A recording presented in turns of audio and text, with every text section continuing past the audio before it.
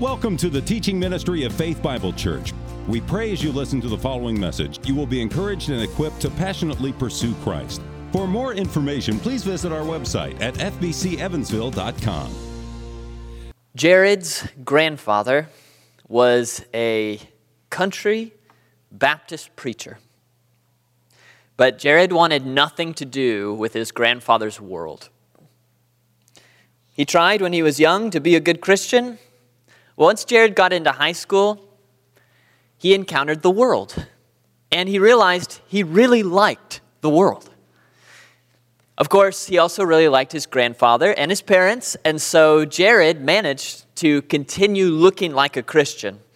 He said all of the right things, he was still at church, he was still a youth group, and people still looked to him as the Christian kid. But he knew that on the side, when he was at school, when he wasn't with his Christian friends, he just did what he wanted to do. He wasn't interested in following in his grandfather's footsteps. He liked the world. And he told God, as he dealt with the beginnings of a guilty conscience, he told God, God, if you really wanted me to live like a good Christian, why would you give me so many friends who tempt me toward the world? And why would you give me not even one friend to help me live like a Christian? And by saying that, he was able to sort of ease his conscience.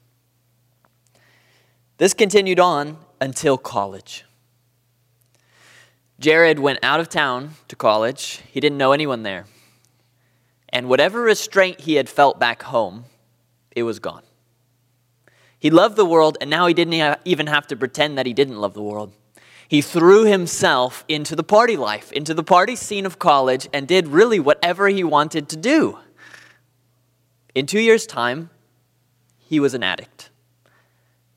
He began by enjoying sin, and now he was captured by sin. 2 years in, he's caught in its snare. He's addicted to substances. He's addicted to women. He's addicted to partying. And he stops and realizes in that moment that all the friends he had would no longer be his friends if he left the party scene. So even socially, he is caught in this lifestyle. He's desperate one morning after partying, wakes up, horrible headache, absolutely miserable, feels himself enslaved to this lifestyle that he is stuck in. And he looks down and he beats his chest and he prays, God, please be merciful to me, the sinner. Amazingly, God answers that prayer. God saves Jared. Not only saves him, clears his guilt, but over the next 2 years, as he finishes up college, begins to pull him out of these addictive, terrible ways of life that he'd invested himself in. It takes time, it takes effort, but God is drawing him out so that by the time Jared graduates, he's now a fairly healthy Christian. He's getting in the Word every few days. He's praying sometimes. He's in a church. He even meets his wife at this church. They get married. Things are looking good. And he's very grateful for that. Then a few more years go by, and the stresses of married life, and just life, start to get to him. Slowly, somehow, he had gotten away from getting in the Word and prayer, doesn't even know how it happened. He just stopped doing it. Now, 2 years later, he's praying, God, if you want me to live for you, why are you making it so hard? Why can't I get ahead of my bills? Why do I need surgery on my knee? Why do you seem so far away? More and more, Jared is growing frustrated. Why isn't God helping me? He's frustrated at God. He gets frustrated at his wife. He says, why isn't she caring more about me, meeting some of the physical needs that I have? And so one night, frustrated with God, frustrated with his wife, frustrated with his life, he turns to pornography. And it doesn't take very long. He's fully immersed in it. It begins to take over his life, just like his old addictions had done. Only now there are more consequences because he's married, and his family feels it with his relationships at church. But again, he says, my wife doesn't care about me, so I'm going to take care of myself. His grandpa, the Baptist preacher, visits them, finds out this is the issue going on in their marriage, and tries to reason with him. tries to encourage him away from that way of life. Jared just thinks, you're a religious hypocrite. You are too good for your britches. I don't want to hear any of that. You don't really understand me. His grandpa leaves his wife. She's encouraging him, look, we heard in the Sunday school, you have the power of the Holy Spirit to help you overcome this sin. And he just thinks and verbalizes to her, that's so naive. That's a Sunday school answer. You don't understand the kind of addiction I've got. What I'm immersed in is something a lot more complicated than that. It's not something that just the Bible's going to help me with. You don't understand my demons. You don't understand the things I'm wrestling with. He thinks that she's just naive, pushes her away, pushes God away, continues in his addiction. Is there hope for Jared? That is the question that we are looking at today. Of course, we only have a few minutes to answer it, and these situations I present to you, which by the way are totally fictional, made up, but these situations I present to you do require a lot of complex working through things in real life. I grant that. But of course, we don't have that kind of time here. So what I do want to give you, though, is the beginnings of a sense of hope for someone like Jared, or yourself if you see any comparisons. And we're going to do that as we've done in each class on the basis of this thesis or argument. That what helps us the most in overcoming struggles, sins, fears, etc., is an accurate, deep, true knowledge of God. Those who know their God will be strong and act. So that's what we're arguing in this class. And what I want to point out today is that there's hope for Jared because of the power of God. So let's do as we always do. We're going to spend the bulk of our time looking at the power of God as God reveals it to us in the Bible. No opinions. What is the power of God revealed to us in the Bible? At the end, we're going to circle back around, see how that influences us when it comes to our humility, and then how that relates to Jared's story. So let's look at the power of God. I've called this attribute God's power. Some of you are more familiar with a different term, a big term. And does anyone know that term for God's power? Omnipotence. You think, are we speaking in tongues? We're not speaking in tongues. But omnipotence is a very large word. It comes from omni, O-M-N-I, which means all. So a lot of God's attributes, omnipotence, omniscience, omnipresence, omnisapience, go on and on. The omni means all, okay? Then the second part here is potens from the Latin, and it just means power. So you could say, why don't we just call it all power? I don't know, theologians want to make it complicated, so that's what we call it, is omnipotence. But know that it simply means all power, and therefore we're just going to call it God's power. Same thing. There are other terms that refer to this. If you read your Bible, you'll come across the term almighty. God is almighty. Means exactly the same thing. It's not any different. Omnipotence is from Latin. Almighty is from Old English. It's exactly the same thing. So call it what you want to call it. We also don't have a noun for that, almightiness. So we use omnipotence. It's God's power. You may also wonder, as we get started here, how does God's power relate to the attribute of sovereignty? God's sovereignty. We're just going to think of it this way. God's sovereignty is when God uses his power. That's what God's sovereignty is. It's, in a very technical sense, it's not an attribute of God. It's God reigning. You see the word reign in there, R-E-I-G-N. So sovereign just means over. God reigns over everything. He controls all things. So that's sovereignty of God. That's related to power. Power is the bigger category. Sovereignty is when God's using his power in the world, directing all things. That's his sovereignty. So we are talking also about his sovereignty today, so you could call it that if you want. But we're just going to, again, the bigger term is the power of God. What is the power of God? What does it mean? All right, let's begin with a definition. This might surprise you, and I think it probably surprises me when I first encounter it, but this is actually one of the most difficult of God's attributes to define. So let me give you a simple definition, And if you just want to stay with the simple definition, that's kind of where I live my life. Live there. That's fine, okay? I want you to know there are more questions. There's a little more complexity to it. We're going to touch a little bit on that. Some of you maybe aren't interested in that. That's fine. We deal with some of the complex parts of the definition because in reading your Bible, or if someone hostile to Christianity comes with questions or whatever, you may at times encounter pushback on your simple definition of God's power. And it can be legitimate. And so it might help you a little bit to have some answers. So that's why we go a little bit deeper into this. So let me just start with a simple definition. And for 99% of your life, this is enough. So just keep this. We're going to say that God's power means that God can do whatever he wants. That's simple. God can do whatever he wants. Here's Psalm 115:3. You were whispering that, Kathy. This is your favorite verse, and I love this one too. Our God is in the heavens. He does all that he pleases. So you see the definition in that verse. It doesn't just say he does all. It says he does all that he pleases. So God can do whatever he wants. Amen to that. All right. Let's talk a little bit about some of the complexities here, and we won't go too far into them. Hopefully we don't lose you here, but this maybe is the simplest part of the complex part of it, if you will. And this is something you do want to keep in mind. You might think, oh, omnipotence, almighty, all power. That just means God can do everything. That's not true. Is that shocking? Oh, man.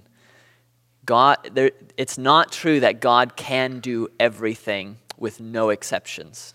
So let me put it to you this way. I say, I learned songs in Sunday school. Are those true? Yeah, generally yes, but you do need to keep in mind. Let me ask you, can God sin? No, God cannot sin. Titus chapter 1, verse 2, God who does not lie. That's actually one word in the Greek, who does not lie, apseudes. It refers to someone, the is not, pseudes is a liar. He's not a liar. He doesn't lie. God, if you have the good King James version, God that cannot lie, right? So does not, that cannot, either one of those are probably accurate. God cannot lie. Aren't you glad about that? Aren't you glad that God's omnipotence doesn't mean he can do everything without exception? He cannot lie. Here's another one, James 1:13, quote, God cannot. God cannot. What? Be tempted with evil. There's something else that God can't do or can't be done to God in that case. So, God cannot do anything morally wrong. We know that, but just so you're aware, if you're talking about God's omnipotence, you should be aware, it doesn't mean God can do everything without exception. He can't do anything wrong. It's not a bad thing. That's a wonderful thing, but just be aware of that. There's another category of things that God cannot do that are not morally wrong, but we're going to call these logically contradictory. Can God make a triangle with 4 corners? No, he can't do that because that's logically contradictory. A triangle by definition has 3. This sort of relates to the question that's brought up sometimes by skeptics. Can God make a rock too heavy for him to lift? So maybe you'll hear that one. This is called the paradox of the stone. There's some more complexity to this that we're not going to touch on, but you could put that under this category. And we can say the answer to that is no. And the skeptic says, aha, God can't do everything, but you're fine because you already know that the definition of God's power is not that he can do everything without exception. He can't lie. So if that's your definition, you're fine. So if he can't logically contradict himself, that's also fine. Because we know that God's power doesn't mean he just does everything, no exception. So he can't do moral wrong, like lying. And here he can't do what's logically contradictory. John Frame writes on this. He says, so the preventer here is God's infinity. because he's so infinite. That's why he can't do it. Together with his logical nature, or his power itself. He's too strong for that. These are all, of course, strengths rather than weaknesses. So again, if you have that in your mind, that God's power is not just he can do everything, then that objection is no longer really an objection. So in summary, if you just want a summary of this little complex side point here of God's power, really what we mean by God's power is that God can do everything that aligns with his nature and attributes. And if it doesn't align with his nature and attributes, he can't do it. So God can't lie because he's true. God can't make a stone too big to lift because he's logically consistent, which is a strength. That's not a weakness.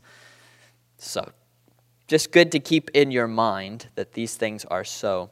The summary of it is kind of given in 2 Timothy 2:13. This is referring to Jesus. But it says, he cannot deny himself. So when you think of God's power, just remember, it doesn't mean he can do everything because he can't do anything that would deny himself, deny his attributes, deny his character. So he'll be logically consistent. He'll be morally right. All right, that's the little complex side of the definition. But again, let's go back to our simple one. When we say simply, God can do whatever he wants. That's a nice, simple definition because that includes that discussion because God's only going to want to do things that are consistent with who he is. He's not going to want to lie. He doesn't want to make a rock too big for him to pick up. He doesn't want to contradict logic. So if you just keep the simple definition in your mind, Psalm 115:3, he does whatever he pleases. It's not he does whatever he pleases.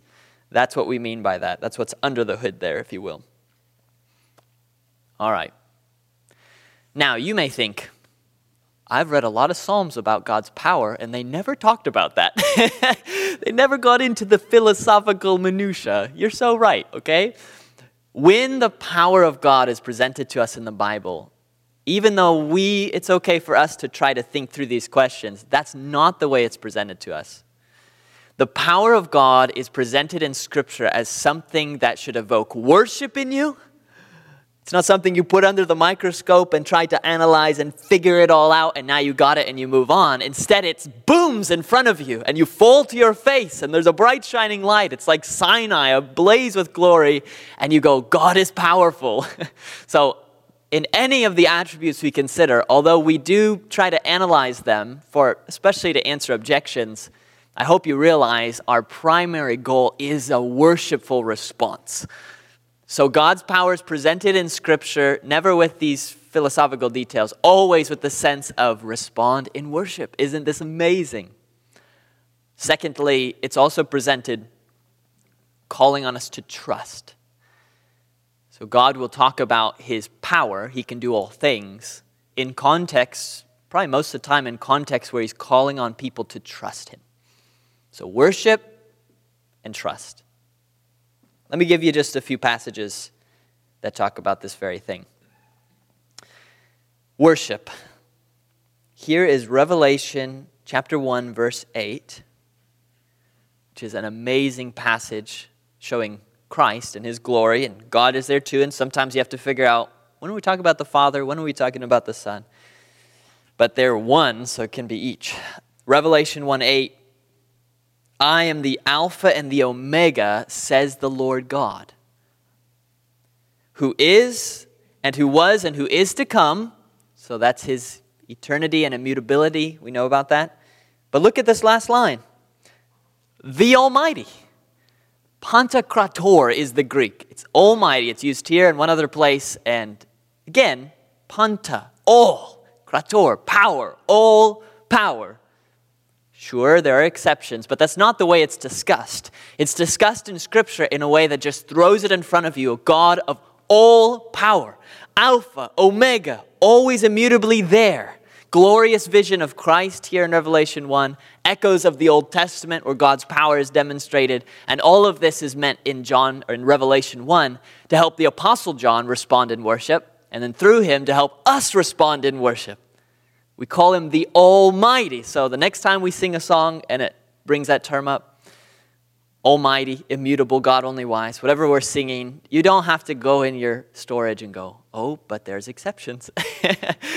We know that for the skeptic or whatever, but when Scripture presents God's power, it does use the sense of awe, and it's right to do it. This would be maybe a little bit like a husband, on Mother's Day especially, telling his wife, I love you with all my heart. Now, you could philosophically break down that and say, all your heart? There are exceptions. And yes, there are exceptions.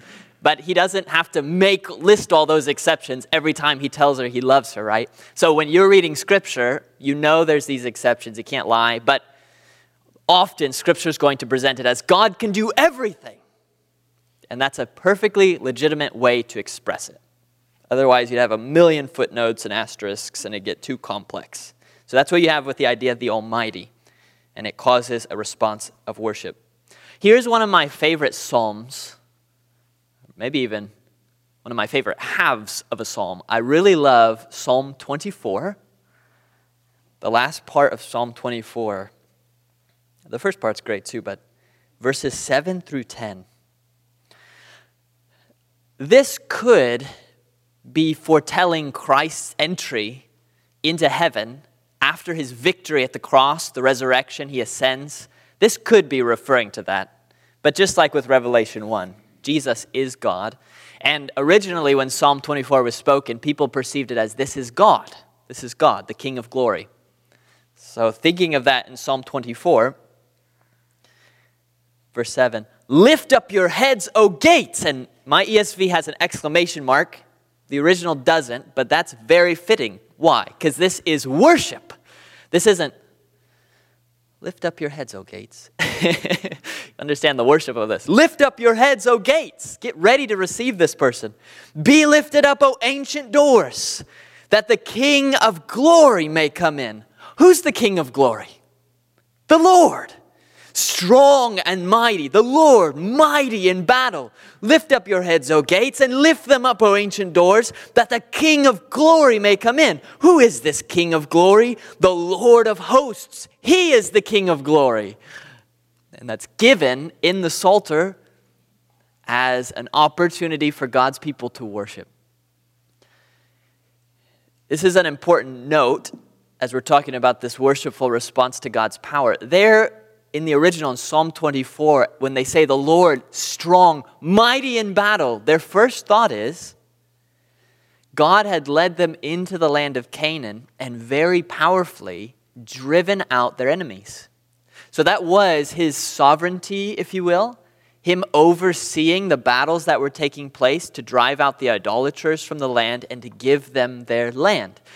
The first time that they got to witness the immense power of God was just before that, when they come out of the land of Egypt. The plagues were meant to be God's outstretched arm. That's the language that's used. I will stretch out my arm. So here is God stretching out his arm in a very physical, tangible way in this world, demonstrating his power.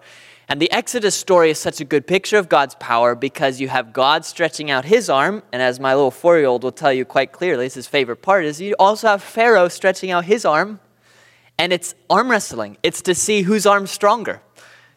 And God does that very intentionally. The plagues, as you're probably aware, have reference to several of the gods that were worshipped in the land of Egypt. And this is God's way of showing Pharaoh, I'm stronger than you. So over and over, God says, I will harden Pharaoh's heart so that I can get glory, so I can demonstrate my power. And that is what he does. He does that in the Exodus.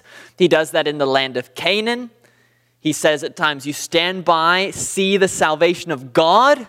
I will go forth in my power. So what we see here is that God's power, part of the reason we respond to God's power in worship, is not just because it's terrifying and huge, because it is, but because God mercifully uses his power to rescue us.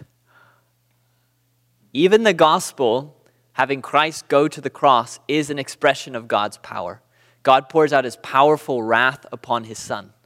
God initiates, he makes the plan, he sovereignly guides all that happens. Read the end of any of the Gospels, and you cannot avoid the sense that everything's planned.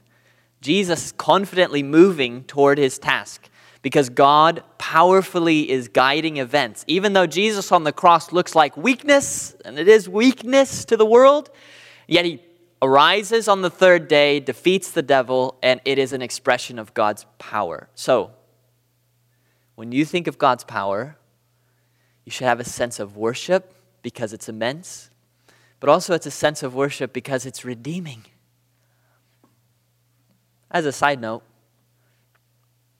in the New Testament, we move away from these physical expressions, the plagues of Egypt and so forth. There are still miracles to confirm the message for sure, but what you have in the New Testament is Paul speaking more of these strongholds of the devil, which is a metaphor for Satan and demons working in the spiritual realm.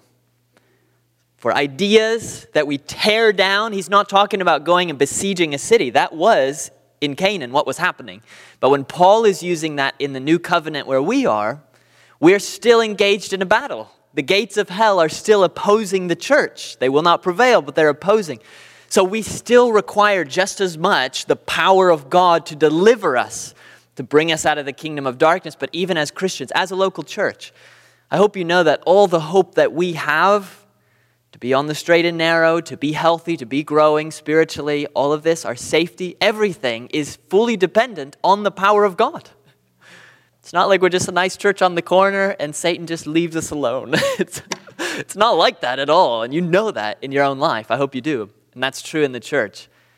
So what keeps us as a church, I always think of the church, maybe this is pessimistic, but it's probably accurate. Any church, it's like a massive ship with a ton of people on it, and the keel is like, that big. So it's just ready to flip over at any time, So why doesn't it?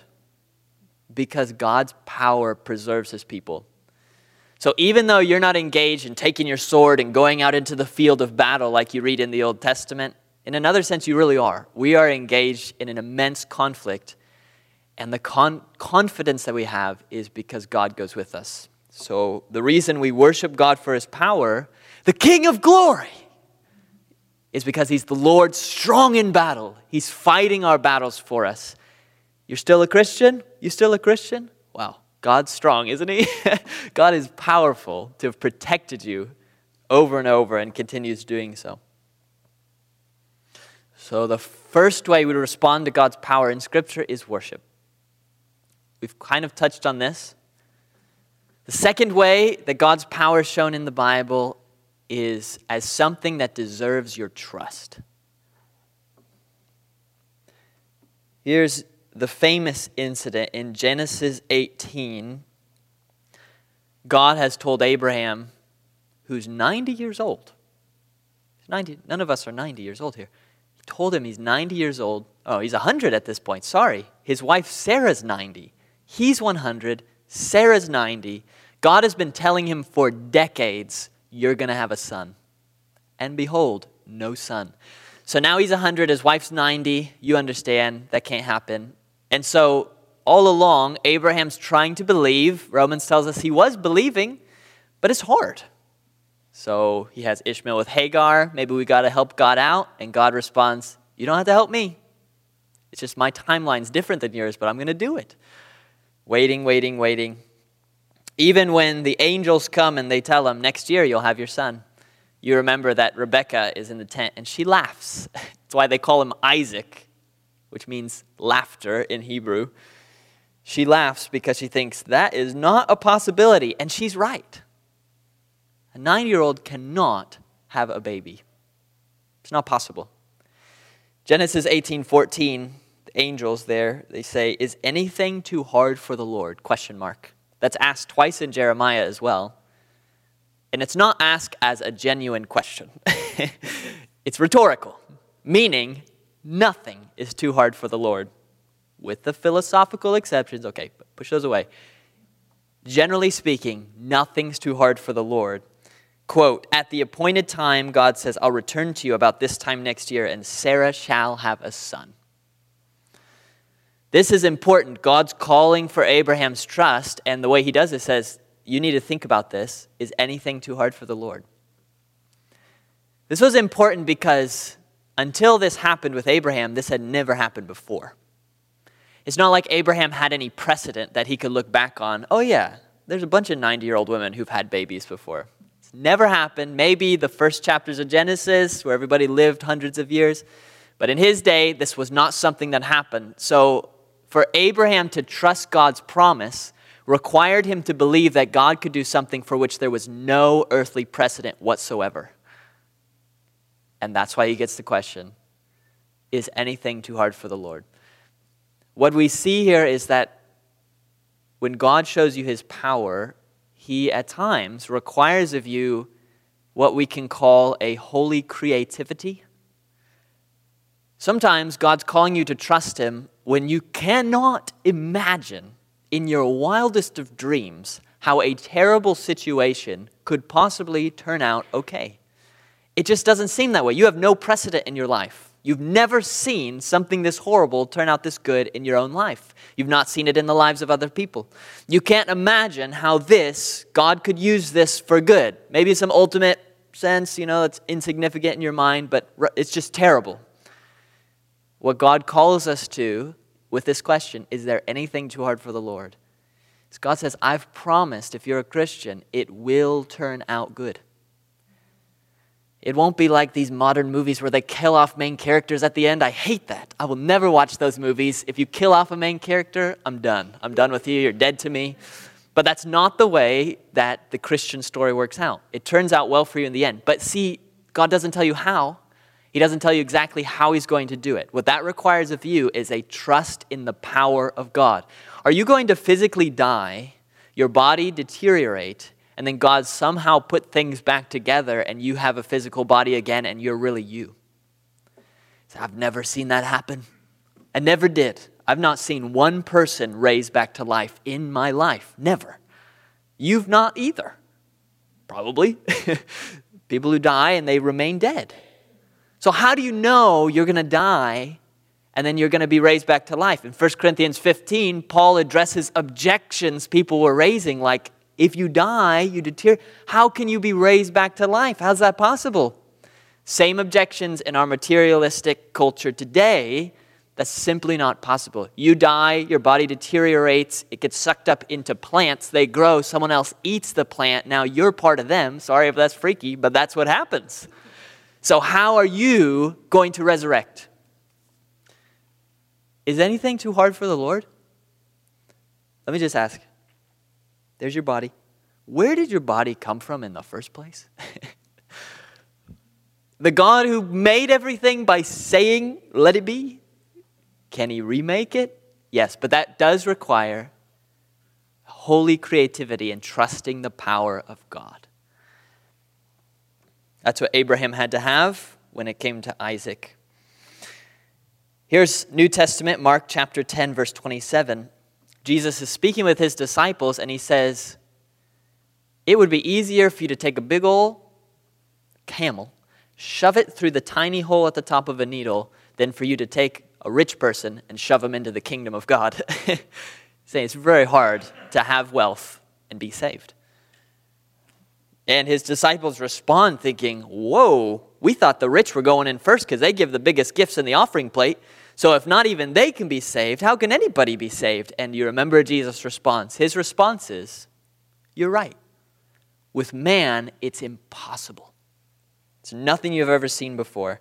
He says, but not with God, for all things are possible with God. So you have a coworker with a sailor's mouth who ridicules Christianity quite actively.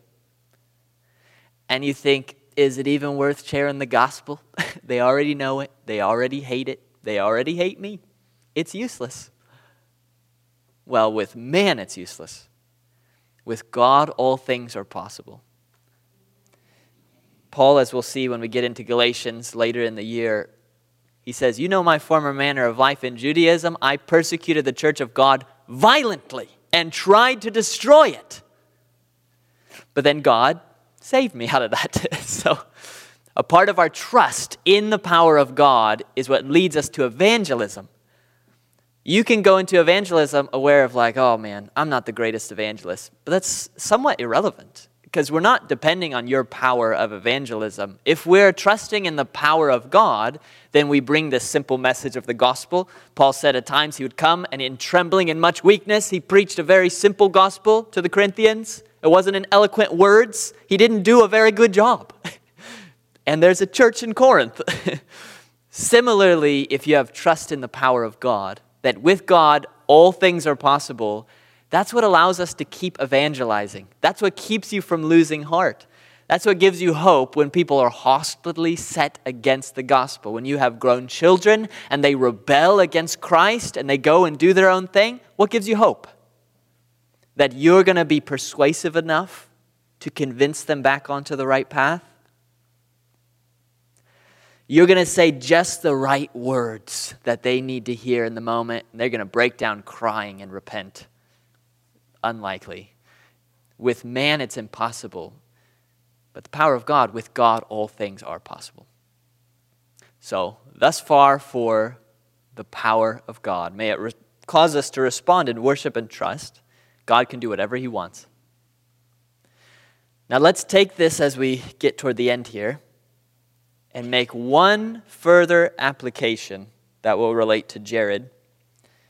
God's power helps us worship and trust. It also does one other thing that maybe you've not thought about or not think about very much. If you have a Bible, Exodus chapter 20, one of the most unusual verses in your Bible is Exodus 20:20. This is God's people brought out of Egypt with great power, and they are taken over to Mount Sinai. And it's a very terrifying scene. It's very loud, thunder, sound of trumpets. The mountain is on fire. Don't imagine you've ever seen, maybe in California, a full mountain on fire, but a very frightening thing.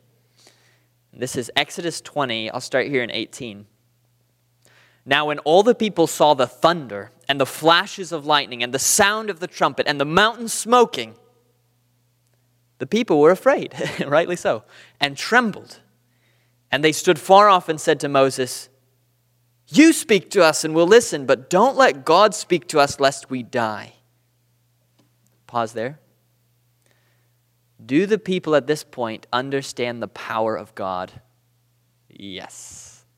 It's hard to stand before a mountain that's exploding and not imagine that God's powerful. So they are seeing the power of God. Now listen to what Moses says in verse 20.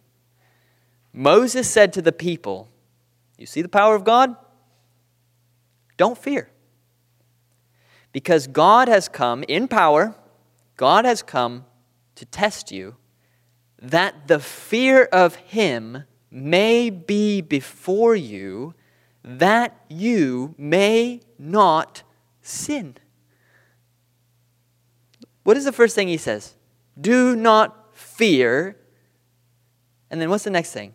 God came that the fear of Him may be before you. It's one of those things like, wait a minute. Don't fear, don't fear, do fear, don't fear. The point that he's making here is that God came with power. They saw the power. He said, don't be afraid that God's going to use this power now to smash you right away. So don't be afraid of that. Like you're just dead, done. He said, actually, God has a purpose in showing you His power. If you see any more of God's power through this class today, here's a purpose of why God lets you see His power. So that you leave here with something you didn't have before, and it's the fear of God. Bigger amount of the fear of God. And what's that going to do when you leave here with the fear of God and you go to live your life on Wednesday? He says, it's going to help you not sin. How does that happen? You're aware that the fear of God is not the slavish fear, God's going to crush me. We're not talking about that. But I also want to emphasize it includes an element that's not far from that. There is a sense in which there should be a trembling before the power of Almighty God. If you really realize who you're living in front of, Coram Deo, you're living in front of God, there should be a fear of God when you're looking at a sin. When a coworker of the opposite sex just starts to make insinuations and you're married, but you're thinking, at that moment, you should look over and have a fear of God. You should have a sense of God's power. Be sure your sin will find you out. God's going to see it, and you don't get away with it. If you're a believer, you get disciplined. If you're not a believer, you get judged. So this is a fear of God. I know we don't like to talk like that. It seems really judgy, seems really harsh. And we have to balance it with the gospel. But that's right there in the text, and that is true. A fear of God produces in you a humility. This is like a friend of mine who, I'm from Southern California. I had never seen can I say gun in a church? I had never seen a gun. See, Southern California, can I say that? So I had never seen a gun before in person, ever. And I move out here, Boonville. I had a friend out in Boonville. That's my first experience. Brings me into his house, says, hey, check this out. Pops open a briefcase. I don't know what that weapon was, but it was big. I thought, can you have that? Is that allowed? It's like, yeah, we shoot up furniture, we burn it. It's great. So it's all foreign to me, but I had a friend, and his brother was very much into handguns and so forth. And I believe it was his father had passed away, so he's with his brother. His mom is there, other siblings are there. They're going through his father's old stuff. His mom walks out, and she's got a handgun that belonged to his father. And she comes out, and to be funny, she points it at him, says, aha, Well, this guy's brother, very much into handguns, immediately steps in, grabs that, points it to the floor. She says, don't worry, it's not loaded. It's loaded. So in this instance, what was the issue is the mom did not have a proper fear or reverence of the power of that gun. The brother, because he knew more about them, he had a proper reverence. He liked them, but he had a proper reverence. And that's what God wants to produce in you. So bringing this back to Jared. Jared has isolated himself.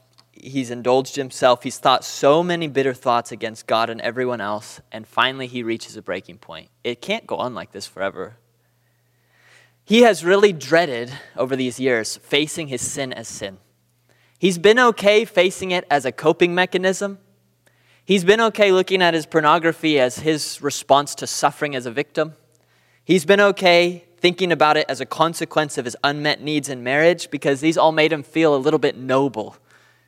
But when he faces his sin, as his own choice in rebellion against God, he's tried to avoid that thought, but he avoids it no more. It's midnight, his wife is asleep, he's been sinning again, and finally he stops. Finally, he faces the fact of it. He's not some noble guy and everyone else is the problem. He realizes he's been actively, repeatedly sinning in the presence of the Almighty God. See, Jared had been thinking a lot about himself, and it didn't leave him a lot of time to think about the God he knew from Sunday school and from sermons growing up, from his Baptist grandfather. But now he's thinking about it, and it scared him. It scared him to think that God had been watching as he treated one of God's precious daughters like dirt, his wife. It scared him to think that he had been really slandering God's name at work. People know he's a Christian and that he watches pornography all the time. Jared remembered all the hard things he'd prayed, how he had blamed God. God, why don't you? How he'd blamed his wife, how he dismissed his caring grandfather, how he'd considered his wife naive when she brought him the gospel, and he realized he did all of those things with God watching. Not a fantasy of a God, but an actual almighty, omnipotent God watching him.